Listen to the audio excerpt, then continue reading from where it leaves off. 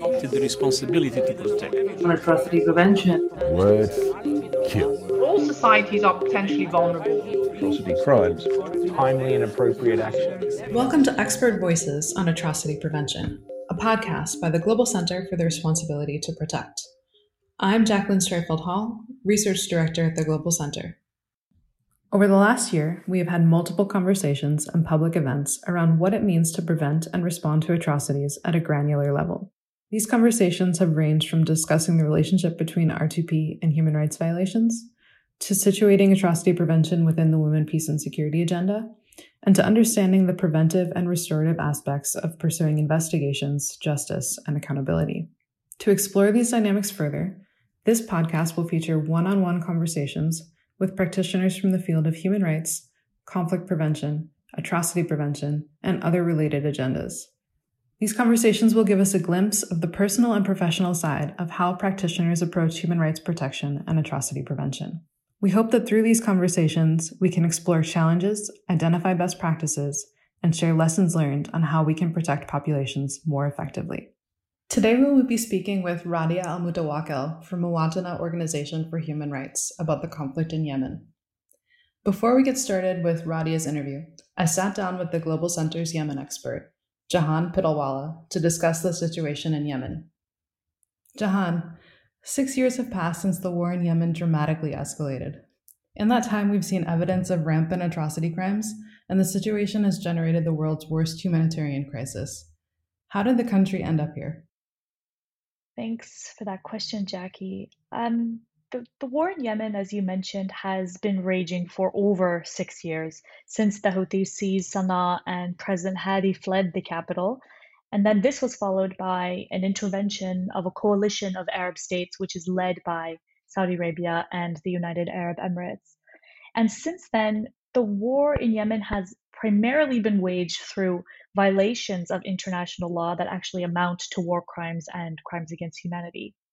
The Saudi and UAE-led coalition in 2015 had launched a brutal air war campaign, and it's backed by countries like the United States, the United Kingdom, and France. And those indiscriminate airstrikes since its launch in 2015 have killed or maimed over 18,000 civilians.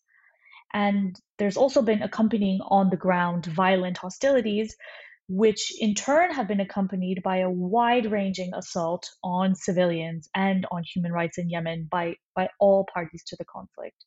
Civilians have been killed, wounded, arbitrarily detained, disappeared, and tortured. Warring parties obstruct humanitarian aid. They recruit and use children in hostilities. They occupy schools and hospitals illegally, and they attack healthcare and humanitarian workers. So this is a wide range of atrocity crimes and violations of international law that are being consistently perpetrated in Yemen. And these crimes, for which there's been almost total impunity and no accountability, have cumulatively caused the deaths of more than over 13,000 civilians and displaced more than 4 million Yemenis. And these crimes have also inflicted, as you mentioned, the world's worst humanitarian crisis, and it's entirely man-made. 20 million Yemenis are in need of dire humanitarian assistance. That's over 80% of the population. So the situation in Yemen is extremely dire, multifaceted, and consistently inflicting threats upon civilians there. Thanks, Jahan. And I know that the situation in Yemen has really sort of dropped off the radar in terms of international media, international attention within places like the Security Council. And so is it a question of it's a humanitarian problem now and the war is waning, or are other things at work now? So what is happening in the conflict today? So to put it quite frankly, the situation in Yemen has not really improved at all.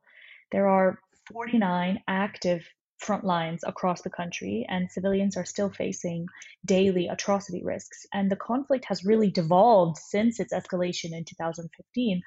There's the internationalized level in which the Saudi UAE-led coalition backing President Hadi's government is fighting the Houthis.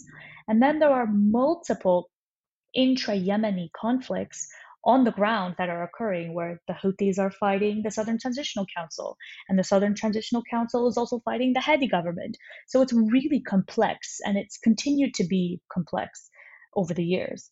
There are flare-ups in Hodeidah and Taiz and Hajjah governorates, plus a new Houthi offensive in Marib, which is leading to increased mass displacement, more civilian casualties, and continued illegal attacks on civilian objects like homes and farms and displacement camps. So the situation is extremely worrying, and there really isn't an end in sight because the Houthis seem to be advancing really rapidly on Marib, and there's not a lot of momentum coming from the international community. Speaking of the lack of momentum by the international community, despite the crimes you've mentioned here, action on Yemen remains painfully slow. There are at least 2 UN bodies documenting evidence of crimes. There's been a UN envoy to Yemen since 2012, and the current and former heads of OCHA have been extremely vocal about the humanitarian consequences of the fighting. Amidst all of these mechanisms raising alarm bells, plus the efforts of civil society organizations like our own and Muwatana, which we'll be talking to today, why do you think international attention on Yemen has continued to wane? I think in these types of protracted conflicts, there usually are 2 primary reasons why international attention is limited. And I think Yemen is a really strong case in point. So firstly, there's complacency of the UN Security Council. When the Security Council first engaged on the conflict in Yemen, the dynamics of the conflict were drastically different, and they haven't really updated their framing of the conflict with a new resolution in over 6 years. And so therefore, they're sort of presenting a really inaccurate picture of the fractious multi-front conflict that's unfolding on the ground. Simultaneously, the UN Security Council doesn't really react with an even hand to the atrocity crimes that are being perpetrated in Yemen. There are basically little to no repercussions for the Saudi UAE-led coalition and the indiscriminate airstrikes that they have been conducting in Yemen. 3 permanent members of the Security Council have been complicit in the coalition's crimes, and perhaps this is why there hasn't really been an even hand coming from the Council. And as an extension of that, the Council hasn't really engaged on the human rights dimensions of this conflict whatsoever, which has almost given a free pass to perpetrators and to warring parties to continue their likely atrocity crimes and violations of international law. And secondly, and I think this point is actually really connected to the complacency of the Security Council, is that in Yemen, there's been pervasive impunity for violations of international law. As you mentioned, yes, there is a group of eminent experts monitoring ongoing violations in Yemen. Yes, there is a limited UN Security Council sanctions regime. Yes, there is a UN special envoy. But there hasn't been consistent, principled intolerance from high levels of the international community for the atrocities that have been perpetrated against Yemenis. When there's no consistent outrage or consistent accountability for crimes, they sort of become the status quo. And this is exactly what has happened in Yemen.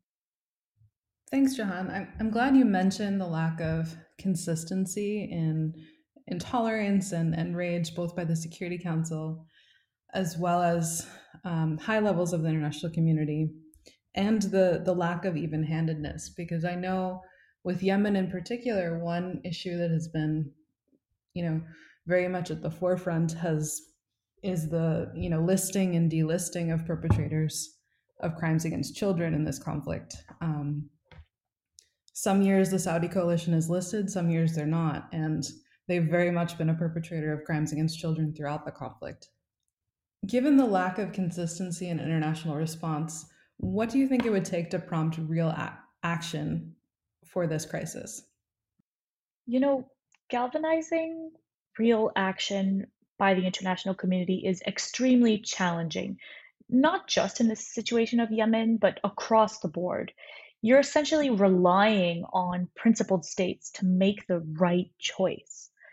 And I think the unique geopolitics surrounding the situation in Yemen, the complicity of numerous powerful states in the atrocity crimes that have been ongoing there, and the complacency of the UN Security Council, like I mentioned before, all make real action all the more difficult. in the context of Yemen. So what it would take is something actually really dramatic.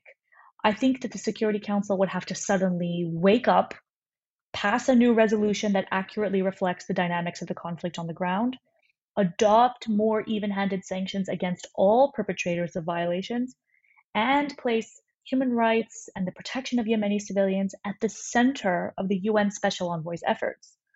But to be honest, I think this is extremely unlikely, at least in the short term.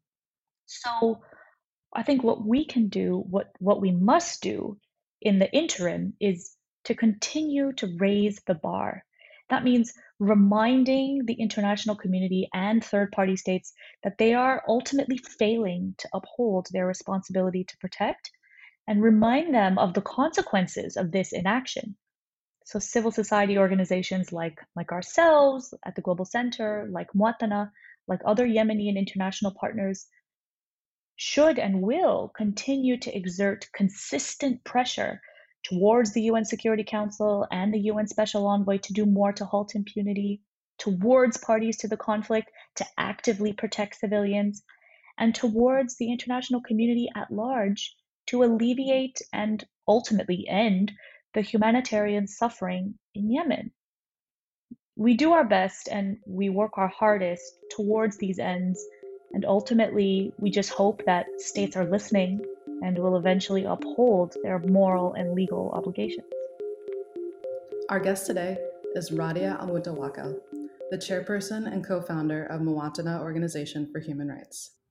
Radia was on Time magazine's list of 100 most influential people of 2019, and last year received the Anna Politkovskaya Award for her courage and determination in documenting and reporting on the human cost of war in Yemen. Her organization, Muwatana, has documented war crimes and human rights abuses perpetrated against civilians in Yemen throughout the conflict, and was recently nominated for the Nobel Peace Prize. Thank you for joining us today, Radia. Thank you for having me. I'm glad to be with you. Radia, you're celebrated globally for your dedicated work on documenting international law violations throughout the war in Yemen. Can you share a little with us about what drew you to this line of work and your personal history? Jacqueline, when I started as individual to work in human rights, I started in 2004. I started doing advocacy and pressure. So the documentation was not in my mind. And then me and my partner, Abdul Rashid, that we have founded Muwatana together. We have worked with international NGOs like Human Rights Watch, Amnesty, Open Society Foundation, and we started to realize that what does documentation means? What does having the information, the power of having information as a first step towards any work in human rights? So when we started to build Muwatana, we decided that documentation should be one of our main work in Muwatana. Because we believe that the information is a power, and we believe that we have the responsibility to build a human rights memory. Can you elaborate a little on how Muwatana approaches this documentation work? And how does your analysis and reporting enhance the information collection being done by the UN's group of eminent experts and others operating at the international level? Muwatana is a team of 100 men and women. One of the biggest units in Muwatana is the research unit.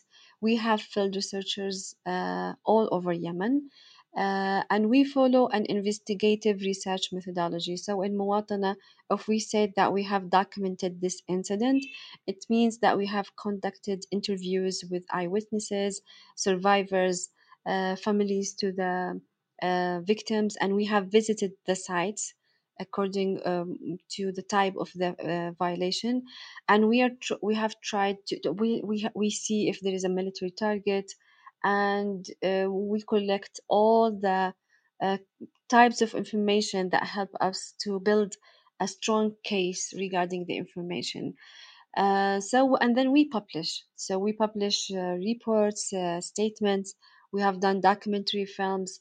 So it's to raise the voices of victims, but to raise it also in a way that provides the details and to help whoever the target is to know the whole details around the incidents, and to know more about the victims, and also to know more about the violator itself. So if we say that there are airstrikes by the Saudi and Emirati-led coalition, landmines by Houthis, a lot of cases of detention and torture by the Yemeni government and Houthis and the United Arab Emirates, and all the types of information, if we just say it in general, though it's gonna be dealt as if it is not happening unless we have documented it in details. So it's a way that helps us to work in these violations as a fact and to push towards uh, not only to protect civilians and to minimize the harm, but also for accountability mechanisms in the future. And we know as a local NGO that even if we are documenting and doing our best, it will not be enough. We need international mechanisms and international independent investigation to be happened in Yemen. It will make a very different influence. That's incredible. I remember prior to the establishment of the group of eminent experts how hard it was to get any movement on the creation of an independent international mechanism in either Geneva or New York. I know that you've taken the findings of your documentation work and personally briefed the UN Security Council, US Congress, the EU, and other policymakers. What are some of the most consequential findings you've been able to share with governments? And how do you think it has changed the narrative around Yemen?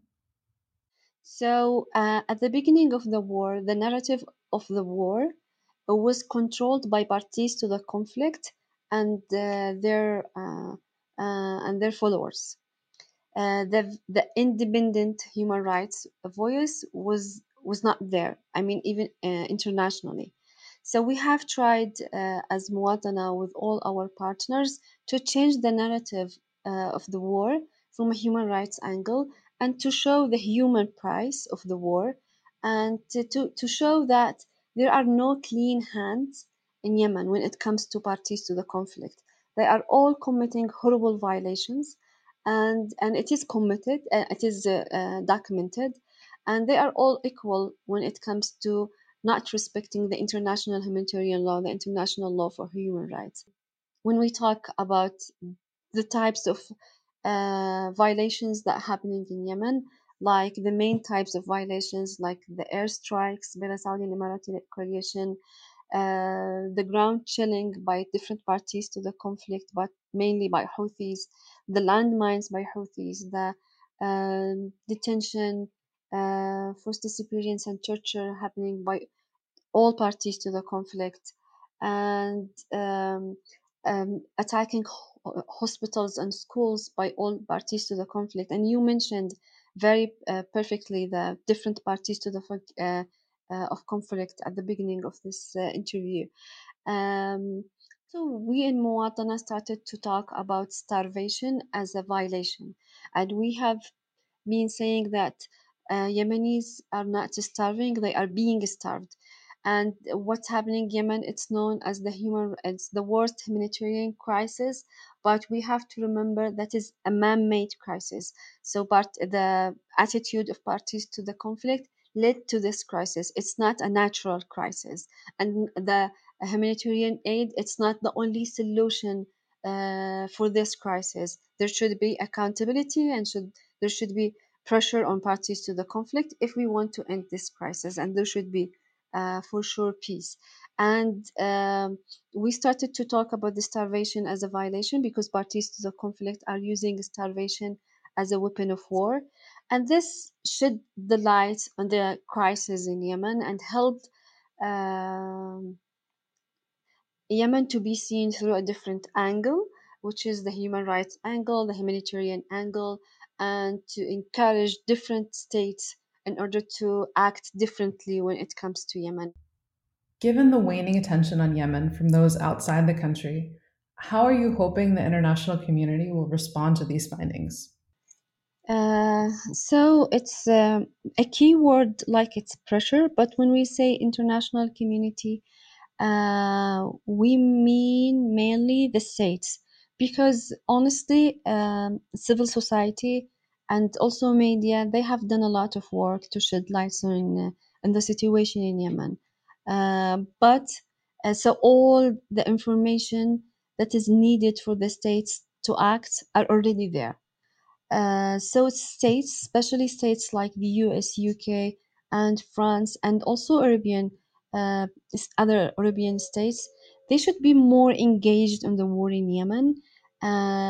They should uh, practice pressure on parties to the conflict in order to stop their violations and to go forward sustainable peace. And those who are having who are supporting actually some parties to the conflict should stop. And I'm glad that there is a new approach with the new U.S. administration, and I think this can have a big influence positively since uh, the new approach of the new U.S. administration has started. The civilian impact of the airstrikes by the Saudi and Emirati-led coalition is very less, although there is very different hotlines now and front lines. There is a war still going on, but in spite of this, the airstrikes where civilians are killed and injured are much less. So this is good in a one hand, but it is also sad in another hand because it means that this could happen since the beginning of the war. Why we have lost thousands of civilians because of the airstrikes, while they could do it in a way that prevent or protect civilians. We, with our partners, set like a list of demands. We called it a list of urgent actions that can make the situation in Yemen much better, even among the war. And we have been saying that even among the war, Yemen doesn't have to be the worst humanitarian crisis. If there is accountability and if we succeed to make parties to the conflict care, and if we solved like little issues, it's little, but it's very huge. Its impact very huge, like the salaries. So thousands of Yemenis are not receiving their salaries since 2016. A big part of the Yemenis in the public sector, and this is one of the things that really broken the back of Yemenis, and it can be solved, like Sana'a Airport and the land, sea, and airports should be opened. The detainees should be released. There are many. There is a siege around one of the cities by Houthis in Taiz. It can be ended, and it will make a huge impact on civilians in this area, for example. So there are many details that can be solved in order to make the situation less miserable. I think that the civil society, locally and internationally, has succeeded to change the narrative of the war in Yemen to make clear to the international community what should be done in order to make the situation less miserable and to shed light on the violations by all parties to the conflict and to make clear that the only real solution to the war in Yemen is peace and accountability. Absolutely. We've seen how the lack of accountability and impunity for attacks on civilians and other crimes has helped prolong this crisis. I think you captured something really important to the essence of accountability, in that it's not just important after the conflict has ended and you're attempting to hold individuals criminally accountable in courts. It's also essential while the conflict is ongoing. You just noted that the renewed pressure on the coalition by the Biden administration has been associated with a reduction in airstrikes. And this sort of pressure and accountability is a perfect example of how within a conflict you can provoke a different type of action by showing perpetrators that they can't get away with doing everything without consequences in the future. Right. And if there is a real accountability, it will has its impact even in non-state actors like Houthis. Exactly. Yemen became the worst humanitarian crisis. One main reason is the huge lack of accountability. Parties to the conflict, they trust impunity more than anything else. And I have been saying that in most of the violations that we have documented in Muatana by different parties to the conflict, there was no even a military target or a military advantage. Um, so it's very preventable violations, but it's happening because parties to the conflict, they really don't care. I think one of the really valuable things that you mentioned at the beginning about the work of your organization is the voice of victims. Since you have such a large field presence, you really get the essence of who is affected by the conflict. It's not just a vacant set of numbers of millions of people suffering. They have faces, they have stories. So, based on your experience over the past few years, what is your hope for justice for the people of Yemen? We used to have in Yemen a shape of state. We used to have not a real democracy, but it was like one step towards democracy. So we have political parties, we have elections, we have different media, we have civil society, and all of this has been collapsed because of the recent war. And Yemen now is controlled by armed groups, and the space of civil society is shrinking, and this is very dangerous. But in spite of all of this, Yemeni people, most of them are still civilians, and they believe on the rule of law.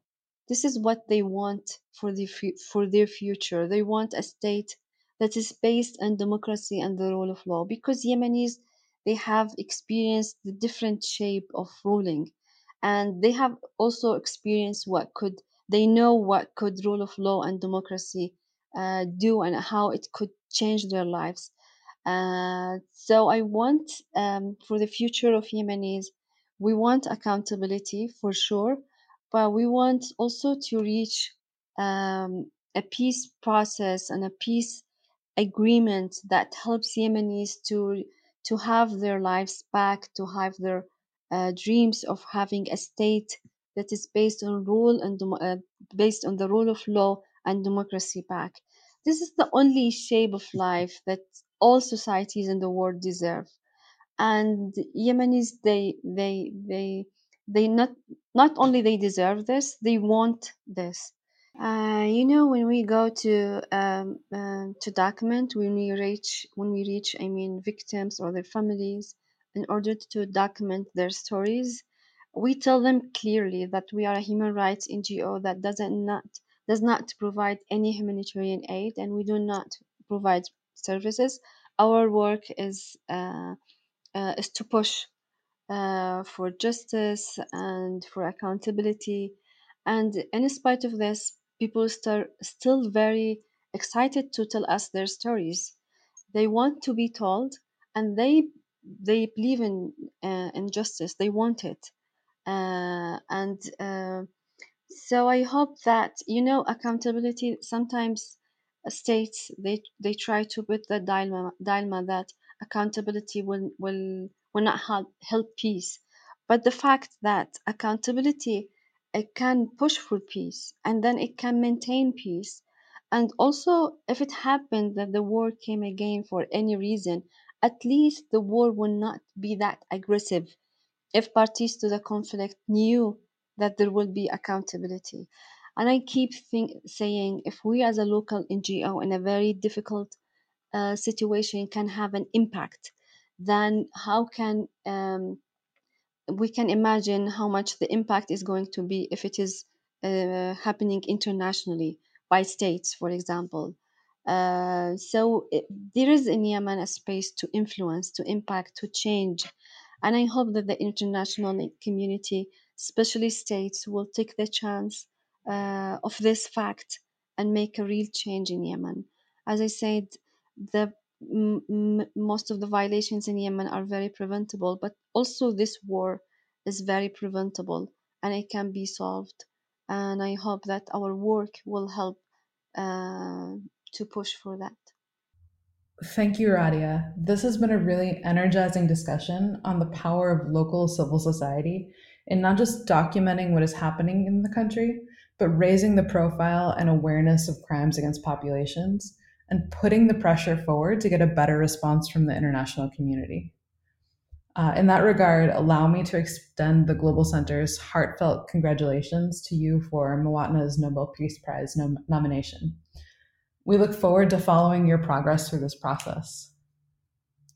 And thank you again for sharing your time with us today. Thank you for having me. Thank you for joining us for this episode of Expert Voices on Atrocity Prevention. If you'd like more information about the Global Center's work on R2P, mass atrocity prevention, or populations at risk of mass atrocities, visit our website at globalr2p.org and connect with us on Twitter and Facebook at GCR2P.